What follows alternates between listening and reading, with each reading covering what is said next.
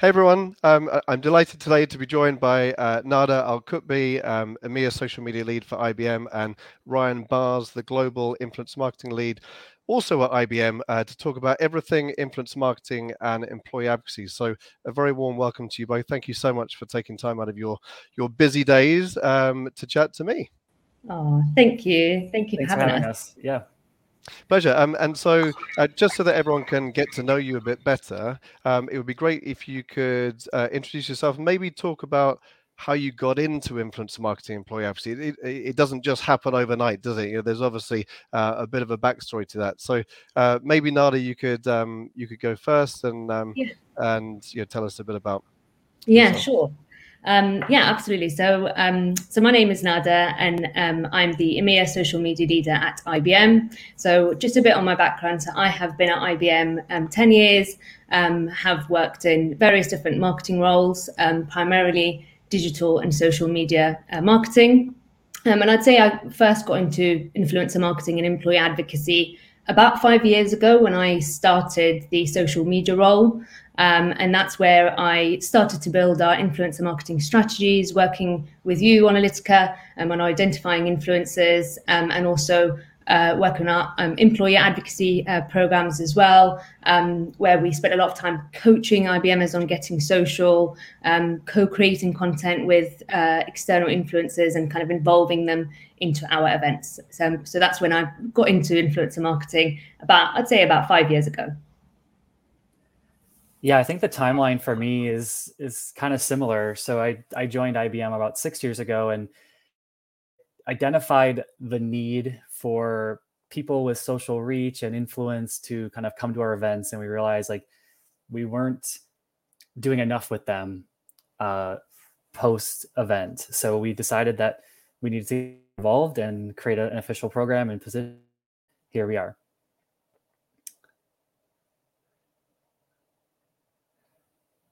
Did we lose Tim? I think he's disappeared. Okay, well, Nada, it's so great talking with you. Yeah, and we always say we could literally spend hours talking about influencer marketing on all our calls. Do you remember your like kind of first influencer, like external influencer program or like thing you did, campaign? Yeah, I mean, I remember. So I remember when when I was a digital strategist, I spent kind of 8 years in digital and social media marketing, and when I was a digital strategist, that's when I started running kind of social media campaigns. And I remember it was like an add-on on top of my digital role, and it was really difficult to kind of manage both. So I'm really glad that now we've kind of got the dedicated resource for social specifically, and that's when I moved on to becoming a social strategist. So I remember my first campaigns, and I remember like how overwhelming it was to try and identify influencers and to do it across like all our topics and across business units. So I think we've come a long way since like the first campaigns that we ran, where we really thought this isn't working and this is really challenging. Mm-hmm. I'm so sorry about that. An electrician came into our building, cut all of the power and the internet just at the worst time. So anyone listening live, hey Anita, that's never happened to me. This is a first, but I'm so sorry for that. So many apologies. I know that both of you will have smashed it while I was away, and I'll just have to imagine what you said. So both of you have introduced yourself and talked about the various different challenges. So apologies. Please continue if you were mid-sentence. Yeah. I was just kind of asking Nada around kind of her first campaign and sort of that transition from thinking about digital to adding on sort of these layers of influencer marketing as teams sort of are trying things out for the first time, and it's sort of like a stretch project or a thing you might be passionate about because it's obviously trending. I was a little bit unique, and we kind of carved out this position for me as a IBM. I kind of had a different role in social kind of temporarily, and then with the intent of this being an employee advocacy and influencer position. Not that we have done it before. It was brand new, at least in the business unit that I was in. And so it sort of evolved over time. And that was about 5 or so years ago. And to Nada's point earlier, like trying to discover them, it's like living in spreadsheets and hashtags on Twitter or other platforms. And, obviously the evolution of being able to do that at scale has been really important. And, the partnership with Analytica has been great. Thank you, and thank you so much for filling in while I was away. So, so one of the things that I find is fascinating. IBM is a very advanced brand. Anita, thank you for tuning in. Ericsson is very advanced at this as well. But there's a lot of brands that are starting out and not sure what to call this and how to define what an influencer is. Obviously, it's gaining so much attention, but also is ambiguous in nature. How do you refer to influencers, and how do you describe your programs internally? That's a really good question, because a lot of times we talk internally, at least in the marketing organization, of like influencers, and a lot of times we're talking about people that are influencing the buying decision inside of a company. So can we talk to a developer that might be influencing a decision from like a CTO or CDO?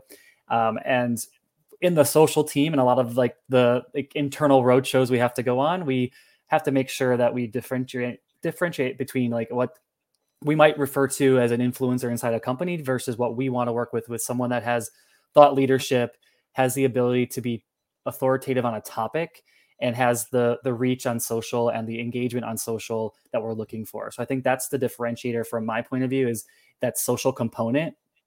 Who are they engaging with? Who's in their network? Who's in their audience? And making sure that those individuals that they're connecting with obviously make sense for a business point of view of the people that we want to reach, or that white space, those new individuals that we can kind of get into our campaigns or other activities we have going on at events or other things. Yeah, I really like that, because the landscape has changed in terms of the different personas of influencers, and so I think you made some great points there. And Nada, do you feel like you take that sort of definition, but want to make sure you're not engaging with people that other teams are already managing? Like, how have you found that? I mean, you're across EMEA and 9 different markets, so I imagine that's a challenge for you to know who you're engaging with and who you're not. Yeah, absolutely. So yeah, I'd agree, Ryan. I think influencers are credible individuals. They're key opinion leaders and real subject matter experts that we want to engage with, build relationships with, that can help us co-create content, can help us position our brand and what we want to be known for. I think I think that the challenge with working with influencers kind of globally is that various different countries are probably working with similar influencers. We don't want to duplicate efforts there, and also I think influencers have a global audience as well anyway. I think the key difference I've seen across the different kind of markets in EMEA, so Europe, Middle East and Africa, is the maturity level of some of those markets and countries with the programs that they're running. And I think some markets are just more mature than others. And I think that kind of affects the perception or impacts the perception internally, and also with the influencers that they work with and identify. So I think the maturity makes a difference there.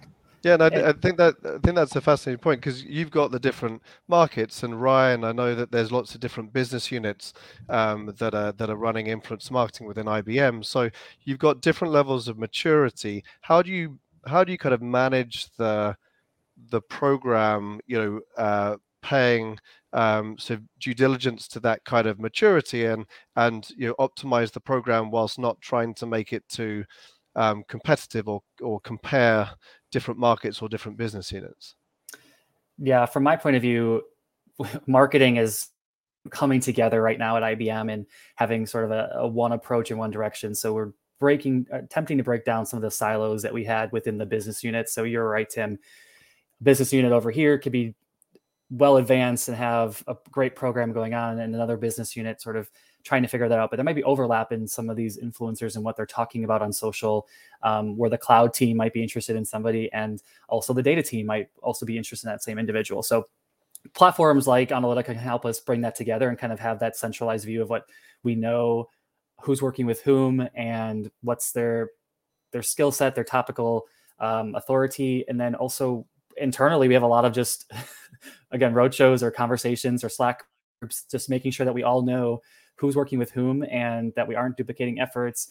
We are talking with our communications counterparts and our analyst relations, because a lot of times, I think to your point earlier, Tim, with like the personas have evolved and they're continuing to evolve, and who we can consider an influencer. And those might be an analyst, it might be a journalist. And in the marketing team, we want to collaborate with the right counterparts in those teams in communications or public relations to make sure that we are all going forward with the same message, and the left hand, right hand know what's going on. So it's a challenge at a scale of IBM, but I think a lot of the working with vendors like yourself allows us to kind of understand what's going on in the markets like we're not as involved, and then also at the global scale where we're kind of working at the business unit level.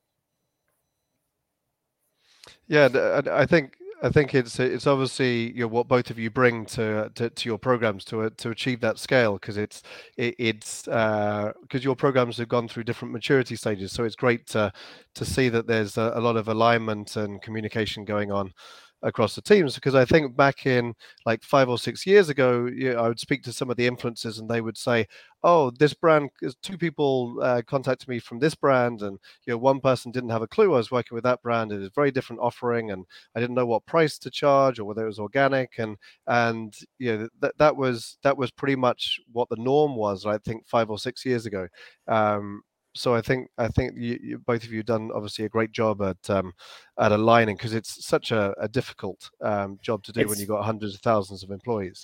Yeah, and it's important, you know, to align, because we don't want to be confusing when we go to the market. We don't want to, you know, be confusing to the influencers working with. So I do think it's really important that I think that's the role of my role here at Global, like lead of this, is to bring it all together, figure out the impact influencers are making, make sure that we communicate that internally as best we can. And then the team around me is helping kind of do the execution of that, whether it's through an event or a campaign or other content collaboration, and working with Nada and her teams and others across the world to make sure that we're all sort of hitting the same goals and the same metrics, and we're all kind of marching towards the same end goal. Yeah, absolutely. I think we spent a lot of time last year as well, kind of working on the Influence Council, where, you know, we set the point of view and kind of strategy and around influencer marketing in IBM, and a lot of the kind of materials and resources are now available for all social practitioners and social strategists across IBM. And then we also earlier this year did you know, built some playbooks as well, like step-by-step guides, and also ran quite a few enablement sessions internally, just to explain what influencer marketing is and why it's important, and you know, examples of best practices and case studies. So I think we still do run those sessions, and I think internally, you know, that perception and kind of enablement is still important and key across marketing. Yeah, and I think that's such an important point. I mean, it's still quite nascent, even though that both of you have been doing it for a number of years now. And so I think the education is just externally between all stakeholders, and both internally as well, is absolutely critical. I was going to ask you, what have been the key successes, the kind of big wins over the past few years? Maybe Ryan, you could go first. Yeah, I think there's a few. So we saw a lot, and I know Nada's probably going to talk a lot about what she's done on the local level, but I think when we think earlier this year, a big marquee event, this was the first year we sort of had time. You know, 2020, we were kind of a little bit scrambling to try to make it from a in-person event to a digital event, which a lot of the other places were doing the same thing. And so we this year gave us time, knowing it was going to be virtual, to really kind of have a great plan. And it allowed for us to test this exact theory of bringing all these different teams together, and how do we have like a group of influencers helping support that event, and our employee advocates, those SMEs, subject matter experts that have, you know, a really valuable voice in the space, and getting the right people from across the company involved. So I saw a lot of success there in terms of just bringing IBM together for this one event, which most of IBM is all focused on anyway. And it allowed us to see a lot of great success from, you know, the global main event there in May. So that was like the most recent sort of, we loved seeing that. And I think it was really great success putting these people together. And I know Nada probably has a lot of other examples on local level too. Yeah, I completely agree. I think for me as well, just being able to identify influencers that we have turned into IBM advocates. So, even if it's just like a set of key influencers that we've worked with them over the years and are kind of always on campaigns, and the fact that we've managed to turn them into IBM advocates is a huge success for me. And also being able to introduce them to our subject matter experts, and that's one of the things that I've had really positive feedback from our SMEs and from the sales teams. Is that they found it really beneficial and kind of they really value being introduced to like-minded thought leaders and industry experts. And then I also think the content creation part as well is a huge success. So we've managed to experiment and pilot and create some of our best performing high quality thought leadership content, whether it's a LinkedIn live like this or a podcast or a fireside. Hopefully with a better internet connection. So we've managed to experiment and I think it's been really great to experiment across different formats and to create content and co-create content with influencers. And then finally, as Ryan said, I also would completely support what he said around Think, and for our Me I Think Summit events as well that took place last month.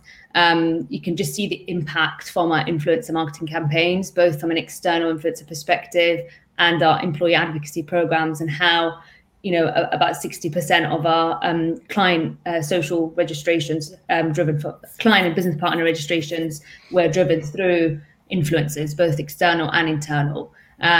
So obviously that's huge, and I think that our stakeholders and the marketing teams, really see that and see the role that influencers play and how important they've become as part of the marketing mix now. Yeah, no, what I love about that is, so you've got the quantitative facts like 60% of social registrations across client and partner driven by influencer content. I think also some of the attendance of the registrations was higher through the influencer channel.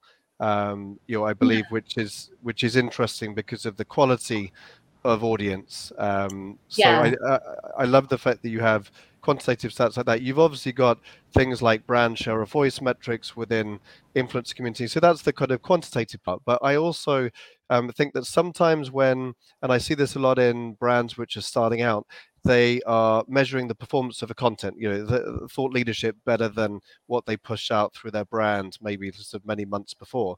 But actually, the fact that both of you have linked it up with your employee advocates and the quality of content is increasing, and there's just a multitude of knock-on effects, which I can see have sort of taken on a lot of sort of qualitative benefits.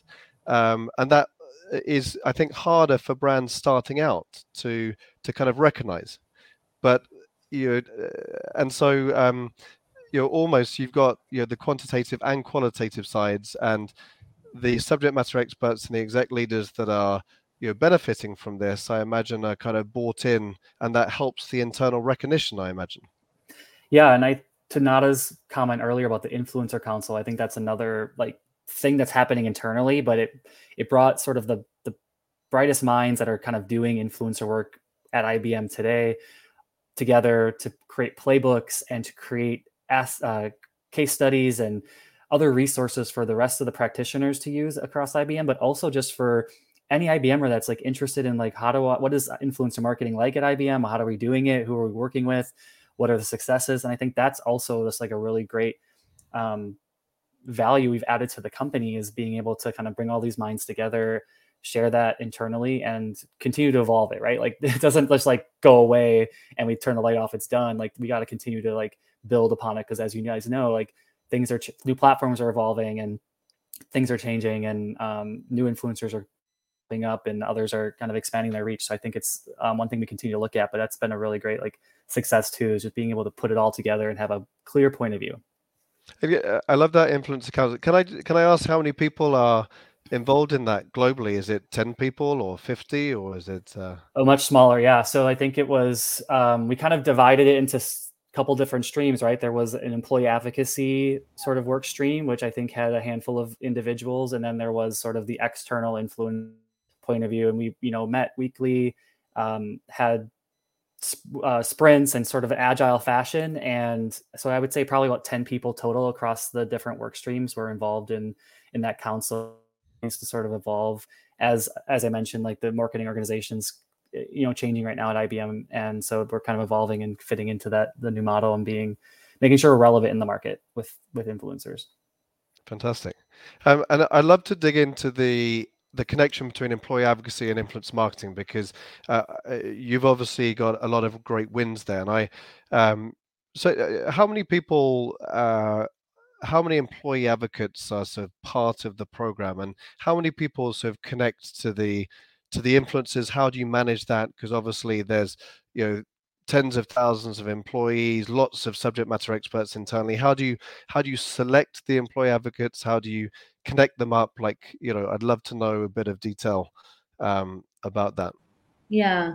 So I think from my perspective, and kind of from the programs and campaigns that I've managed, obviously it depends on like the campaign and the objective, and whether it's, a specific event that we're managing and wanting to involve external influencers in. So that's a kind of example of how we involved influencers for Think, for example, and managed to get influencers to take part in the agenda itself and to speak and to moderate some sessions and to take part as panelists, but also, got them to also run co-created content with our SMEs as well. So pre-event, to do like a bit of a kind of sneak preview in terms of some of the sessions that will take place. And so one of our influencers, for example, interviewed 3 of our SMEs on what they'll be speaking about in their event and in the session. So there's various ways that we kind of co-create content, especially around events.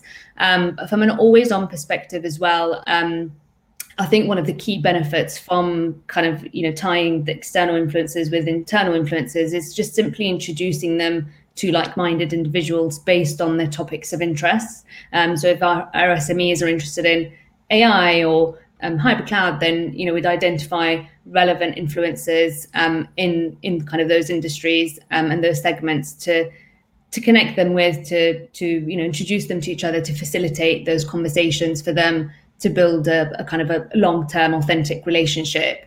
So it really depends on the campaign, but I think that's one of the main benefits, and a simple way to just connect our internal influencers with external influencers.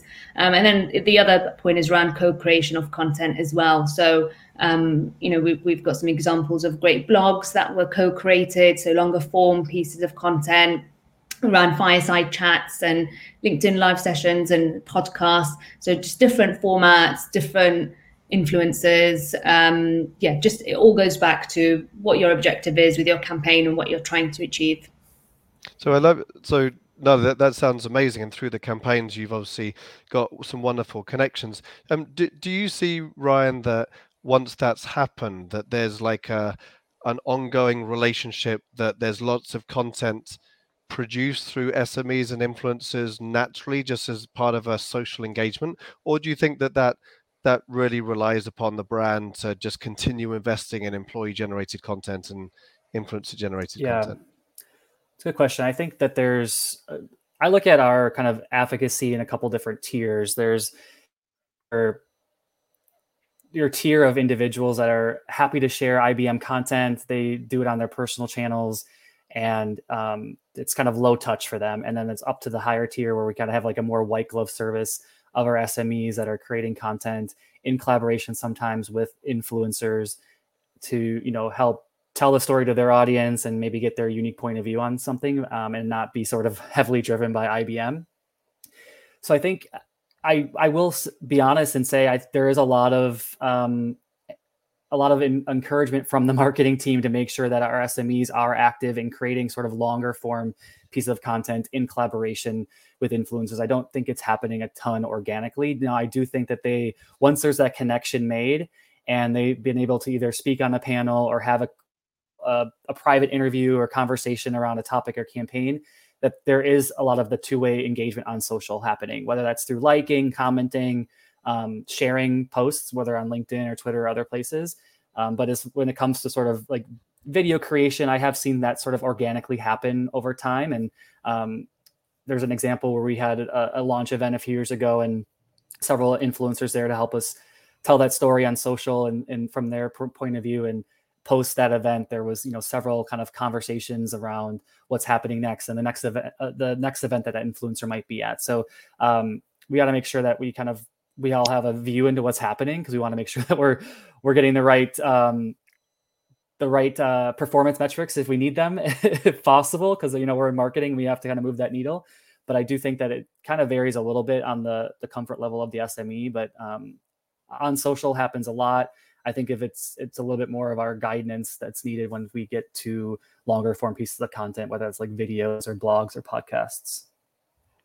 Amazing. I think that probably was quite satisfying, seeing the ongoing conversations as well. I know that there's a lot of execs and subject matter experts that have developed their social media expertise and influence and actually taken to it when they might not have been as comfortable beforehand. So I imagine that makes you feel good when you're running the programs to We just absolutely love see that. the personal growth. Yeah, if an IBMer who we think has a really unique story to tell, or has an expert on a certain subject, and they are kind of hesitant to get on social because maybe it's not their day job, right? Or it's, we're adding extra stuff to their plate, already busy, full plate. But when they can kind of see that happening organically, and we're kind of listening. We're not necessarily like always going in and making sure they're doing those things, but as we pay attention, we follow the influences on our personal channels, and we can kind of see engagement just naturally happen. We love that. I think that's a win if we can build those connections, because when I talk to our influencers or any person we're working with externally, like, what's something you want to get out of working with IBM in this like sort of capacity by creating and collaborating on content? It's a lot of times it's connections with SMEs. They want to be able, we don't have events right now, or, we're working towards those face-to-face events, but a lot of times they want to just have a chat or a coffee or whatever it can be with an SME. And it doesn't always have to be this big, grand, celebration with a payment or other things. It can just be a quick conversation. So I think we'd love to see that. At least I do.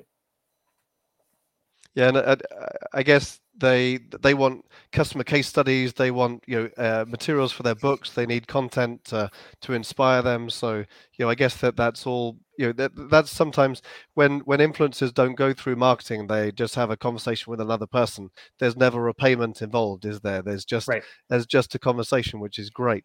I'd love to ask Nada how you think influencer marketing, employee advocacy is evolving. When you look at the next, I suppose we're coming up to towards the end of the year, even though I still think it's summer, but it's a bit cold in the UK, so that's definitely telling me it's not. When you're looking forward to 2022, do you think like same as before, just a bit more scale, or like what trends or changes do you think are important? Yeah, so I think data-driven influencer marketing will kind of be a big focus. So I think the more money that brands kind of invest into influencer marketing, the more important the return on investment becomes. And I think data is really important for a number of different reasons. So obviously it helps us identify the most relevant influencers that we want to connect with and build relationships with, but also it helps us kind of measure and optimize our campaigns as we go along and kind of iterate. So I think as brands and organizations invest more in influencer marketing, I think it will move from just being kind of experimental to being a core part of our marketing mix.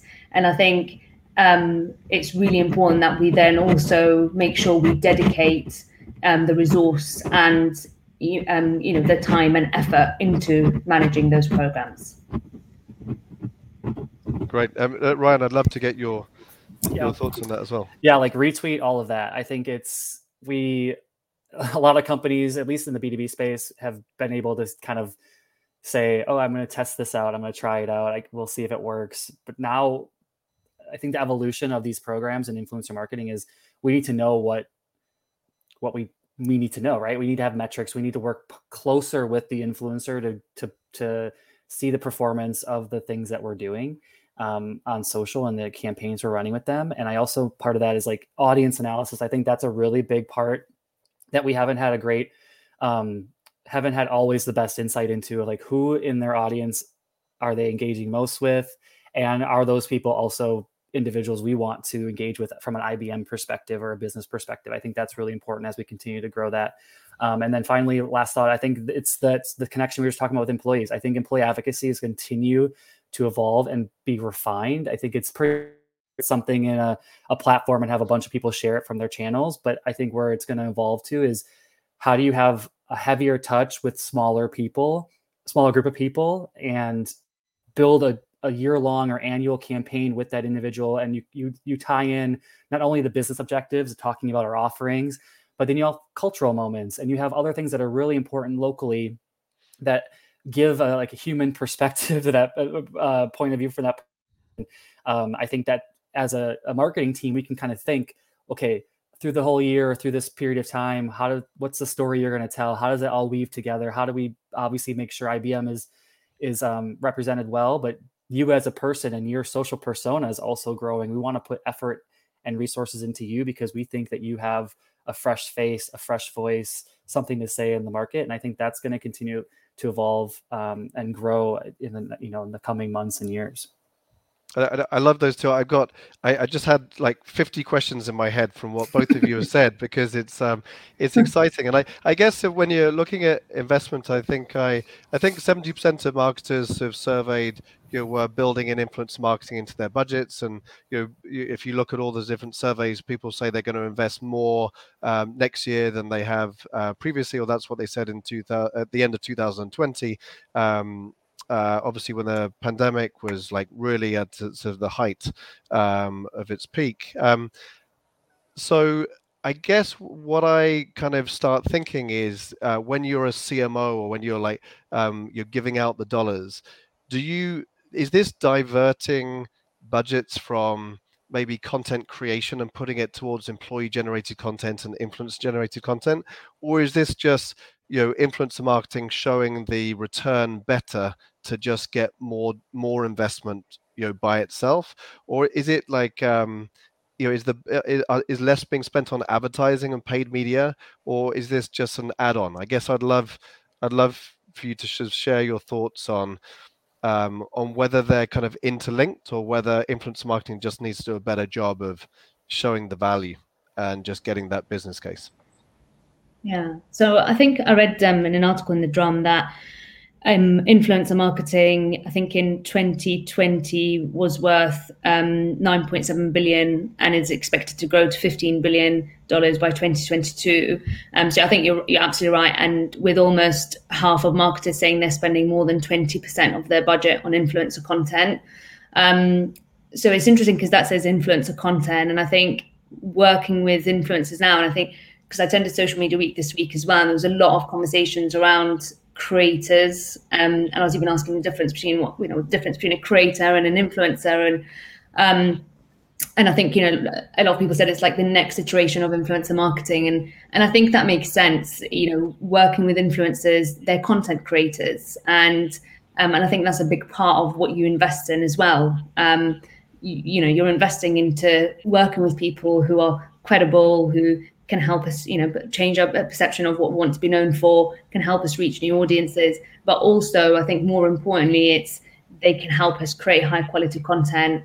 And it's that content creation that, we're wanting to focus more on. So I think in terms of budget, I'm not sure if we'd move budget away from other areas necessarily. I think it's just being, investing a big part of our marketing budget into influencer marketing, which is definitely something that's needed. And now that that we're able to track real impact from our campaigns, I think we'll encourage brands and marketers to invest more of their budget in influencer marketing campaigns, because we're able to track the full journey and we know it impacts the whole entire funnel.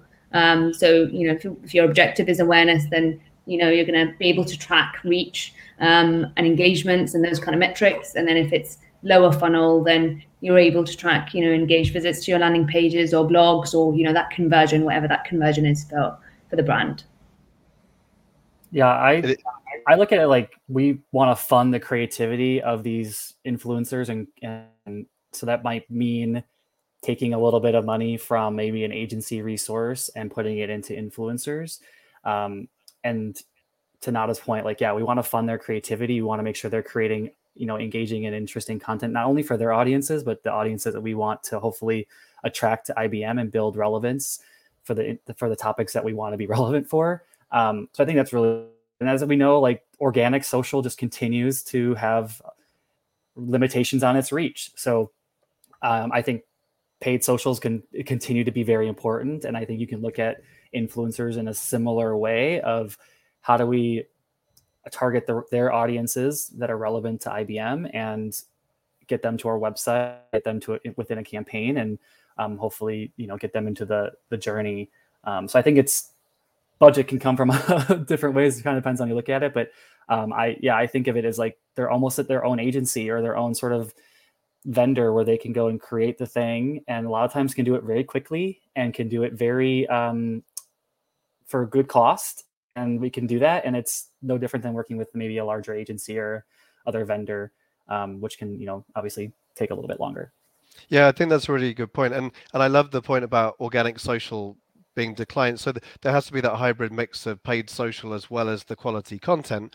And I think that there's a couple of things that brands struggle with. One, it talked to a lot of brands that internally have to explain why influencers are paid, and a lot of people internally struggle with that and say, but we don't want that. That's not our culture, and they have to explain why, and like they're paying because they're independent, and then they say, well, who are they?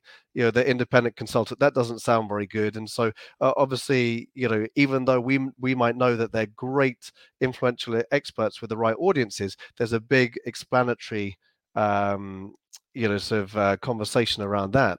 And the other point is that if they're creating quality content, then that by itself is not going to drive leads or drive awareness. So there's the whole sort of repurposing, the content repurposing part. So I'd love to understand one, your view on how to explain why influencers are paid, and two, once you get the quality content, how you think brands should repurpose it to get the best kind of performance metrics that you're looking for.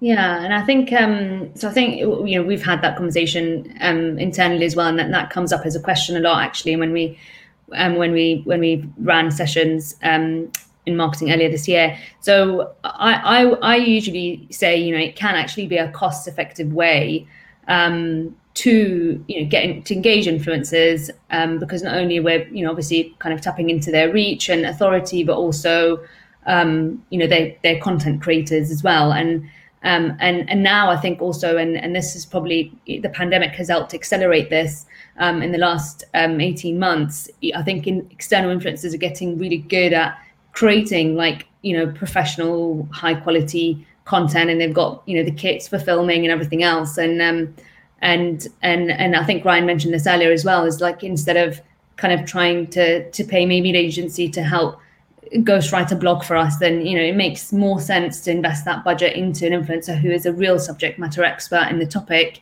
and also they're super professional and really good natural in front of the camera, and obviously used to moderating sessions and being speaking at events. And yeah, you mentioned different personas, so I think that's what I'd usually say. It depends on the campaign, your objective, why you're paying the influencer, and what you're paying them to do. And typically when we do pay them, it is to either speak at events or to help create thought leadership content. I mean, I think it's simple for me. It's like we're paying this individual for their time, and we've selected them because of XYZ reasons, and we wouldn't go to an agency and ask them to produce content with us or collaborate on something and not expect to pay them. Now, not every influencer is expecting payment, and not every team has maybe the budget for influencers. So we have to get sometimes a little creative in other benefits that we can provide. Again, maybe that's a one-on-one with an SME. Maybe that is attending an event. As other, there's other ways that we can kind of get people involved, and it's not always maybe a check. And I know Tim and you guys have done a lot of research on sometimes payment isn't the number one thing influencers want. They want to be amplified by the brand and be recognized as credible coming, if we're collaborating with IBM, that hopefully gives them some credibility to their network. And I Absolutely. To your second question around repurposing content, I love that, right? That is, we want to make sure content has as much legs as we can get on it. And if that means that could look like our our branded channels could be sharing and creating snippets of content of like audiograms or other things on their channels.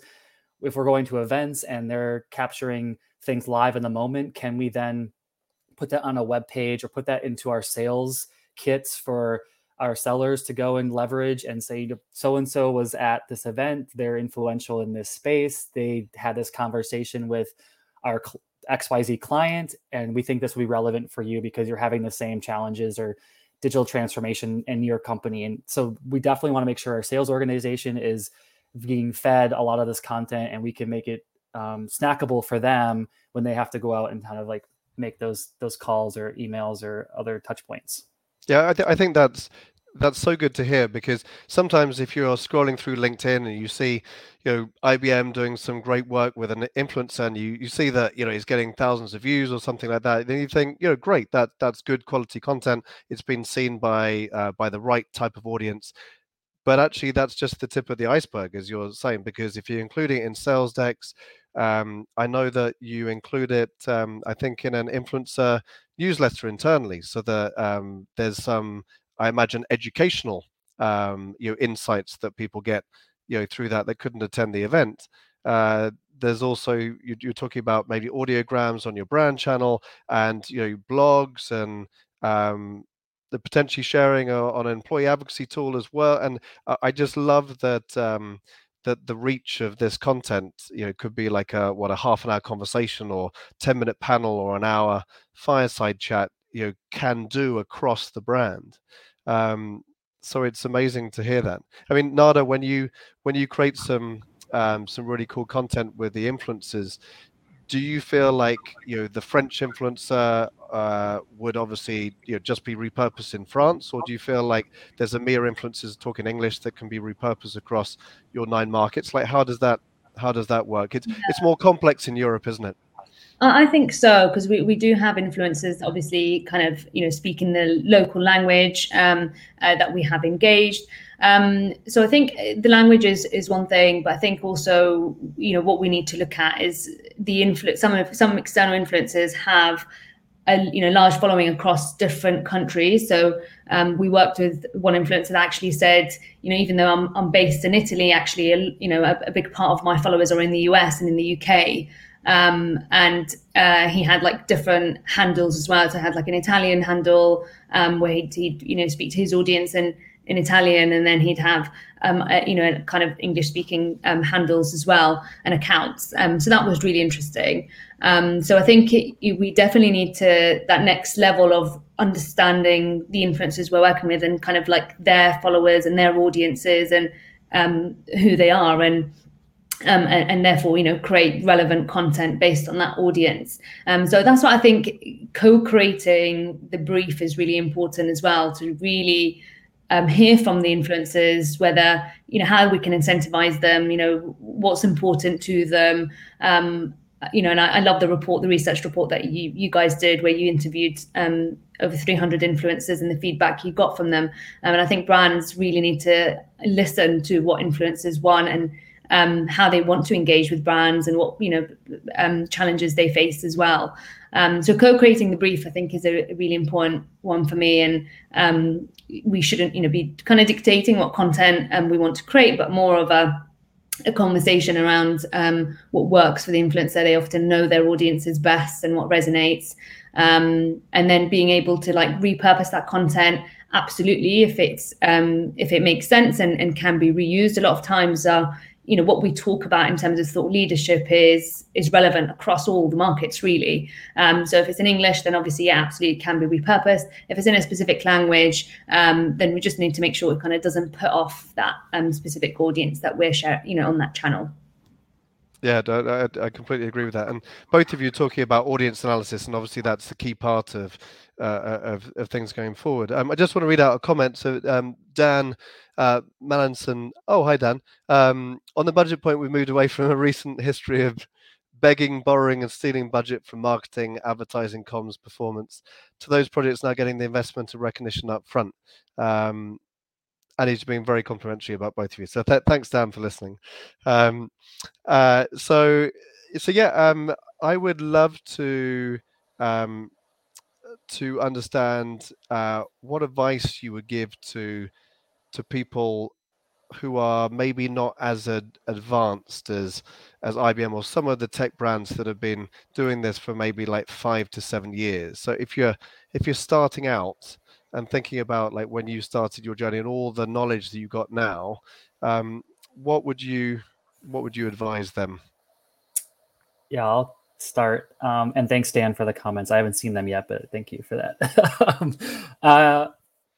What I learned from where I started to where we are today, and we continue to evolve, right? We have not figured this out, and we can like try new things and test and new platforms. But when I got started, and I think starting really early with Analytico, it's like I want to have, 50 influencers in my program, and I want to have 2 million reach on Twitter. And I don't know why that was a thing. That was just the number I wanted in my head, right? And that was like a big number, like it was going to get everyone interested in internally. Like, team was going to be like, yeah, that's great. We can reach this. And as things got going, and I realized like that's not how I should be operating at all, right? Like it's not about the reach, and it's not about the number of people you have in your program. It's about the performance and engagement, right? And the relationships you're building. And this takes time to build relationships. And not to mention at the top was like one thing she's proud of is like seeing the relationships that she's been building with influencers over the years, and how that's evolved into maybe organic things happening on social that we're not necessarily always like kind of facilitating. So I think I would my word of advice for individuals maybe getting started in this space is to start small, is to really understand the topics you want to be known for, and like do a couple topics. We're not trying to like, and IBM is easy to be like, oh, we got to boil the ocean, right? We got to do all these things. We want to make sure we're talking about all these things. Figure out the one or two things you want to like be known for and kind of own in those topics, and just dive into that, whether that's through your own manual research on social by just putting in hashtags and following the right people and creating lists on Twitter, to then evolving over time. And once you get them in your program and start building relationships and doing the one or two things off, I think then it can kind of organically build and grow. And your metrics shouldn't be about like the number of people and the reach on Twitter, because that's ultimately not that important. It's about what are the things they're putting out there, and are those getting engaged by the right people? And is that then in turn creating content and opening the door for our sales team or offering teams to learn more about like how can we improve our offerings? I think that it just opens up a lot of doors when you kind of have a small group and you sort of build from there. Fantastic. Thanks. What do you think, Nada? Yeah, I completely agree. Honestly, I wrote the same thing in terms of tip. I said, I should have asked you first. That Ryan would have to have done more work. We're completely aligned and completely agree. So I think, start small and then scale. And I think the benefit with that as well is that you're able to then more quickly show the impact and the results. And, you're able to then take that and share the results with your stakeholders and business units and senior leadership team to get their buy-in. So I think that's another benefit for why you should also start small and then, show the impact and then scale. And then I think just to add from an employee advocacy perspective, I'd just say, it's really important you focus on committed, employees that, whether they're execs or your subject matter experts that see the value in social and are kind of committed to wanting to build their visibility and kind of see the benefits there, rather than, again, trying to just, what we used to do is like run loads of enablement sessions and then hope that, it resonates with people and they'll go off and get social, not really being able to like track the ROI from that. So I think we need to be more strategic in what we do and who we work with, and involve them in our campaigns, so they're part of our marketing mix and marketing strategy, rather than sometimes employee advocacy seems like an add-on, or like, we'll focus on our editorial calendars and then, we'll worry about the employees later. And I think they need to be integrated into what we do. And, that we know the answer isn't always content going out from our branded channels. So, that's where we really need to, involve them, and kind of they need to be a consideration and integrated right from the start. So they're a key part of our marketing strategy, and it's a bit more strategic and targeted. Yeah, no, I love those 2 points. And I guess when people don't have buy-in for influence marketing but want to start, they want to show the big numbers. Probably like when you started, Ryan, you're like, okay, there's going to be 2 million because I want to get people's attention, because a big number gets people's attention. I guess what we're saying is start smaller, but connect with the different campaigns and try to bring this in earlier and try to do some maybe internal lobbying, or just like just discovery in terms of what their outcomes really are, and then start with a couple of influencers and create some really high quality content and try and move the performance based metrics and then go from there. But not trying to trying to do too much at the beginning, which I think a lot of brands struggle with. But then I always say to people, maybe take an underperforming area, or somewhere where it's big enough focus for the business, where there could be a bit of innovation or pilot budget around. But I think I think what you did, Ryan, is what everyone is still doing, because because eyeballs and big numbers, and I'm going to drive 1,000 leads with a couple of influencers is kind of how you can get budget over the line. But as you've proved, there's just so much benefits beyond some of the quantitative measures, that it's almost like a social transformation and change of mindset. So I still think it's a very interesting challenge in the marketplace. But anyone listening, I think those are two really, really good pieces of advice. I must just ask you about the channel. You're talking about audience analysis. I know, Ryan, that that you are an avid TikToker. I'm probably I'm probably just throwing you under the bus there. I did see one TikTok fun video that you did. Do you think that, apart from LinkedIn and Twitter, do you think that there are other channels now becoming much more prominent for B2B? Yes. I think Twitter, we know, is kind of a great place to start. It's like the most open of the platforms, and it gives us a good understanding of individuals. And then LinkedIn for B2B is really still important. We know a lot of engagement happens there on that platform, and a lot of our IBMers are already on that platform, and it's easy for us to sort of make those connections with influencers, and a lot of business people are going there to like learn more. So, but sort of a non-traditional platform, I think I haven't seen TikTok yet blow up in the B2B space, but it is something that we are at IBM exploring more of, and understanding who are the creators on that platform that are talking about cloud or AI or data, and can we do some really interesting things with them. Obviously, YouTube is a really important platform too. There's a lot of great content, and people obviously are on the platform a lot of time during the day to learn. And I think that's a really great place for us to identify and spend more time with our influencers. And then finally, I would say Reddit is a great place that we can engage. It's a little bit harder because anonymous, and you don't really know exactly who you're communicating with. But I think there's a lot of conversation happening there, and at the very least, we should be listening to what's happening on Reddit, and that can inform a lot of our strategy or content or ideas, how we want to leverage how people are talking about technology today in those communities and subreddits, and how do we take that to maybe other platforms, and it can inform a lot of our strategy. So I think that's another platform we should be at least listening to if we're not going to participate with influencers or IBMers. Yeah, I completely agree. And I think what I love about social as well is being able to experiment, and being able, like, all these things evolve so quickly. And TikTok is, what was it, the most downloaded app in 2020, and I think, is it still going to be here in, I don't know, 10 years? Who knows? But I think it's important that you pilot things, and you experiment and test things and innovate. And I think we've really got that opportunity in social. So yeah, completely agree with Ryan. Amazing. Thank you so much. And yeah, a bit harder to do audience analysis on Reddit, but I think that's a great point about the listening channel. Steve, it's a great conversation. I appreciate these leaders and their willingness to speak about these issues. I love the approach of showing the impact and then achieving scale. So thank you so much for joining. It's been amazing to speak to both of you. Again, apologies for introducing you both and then my internet connection totally dropping. I did that on purpose just to give you a good test, because I know that you're ready for anything. But thank you so much. And anyone that wants to watch any more kind of social advocacy interviews or customer chats, then go to the Onliska resources page on our website. thank you to Ryan and Nada, two excellent practitioners in the influence marketing employee advocacy space. So go and connect with them, follow them, and I'm sure they'll engage with you on social and share ongoing knowledge. So thank you again. It's been a pleasure.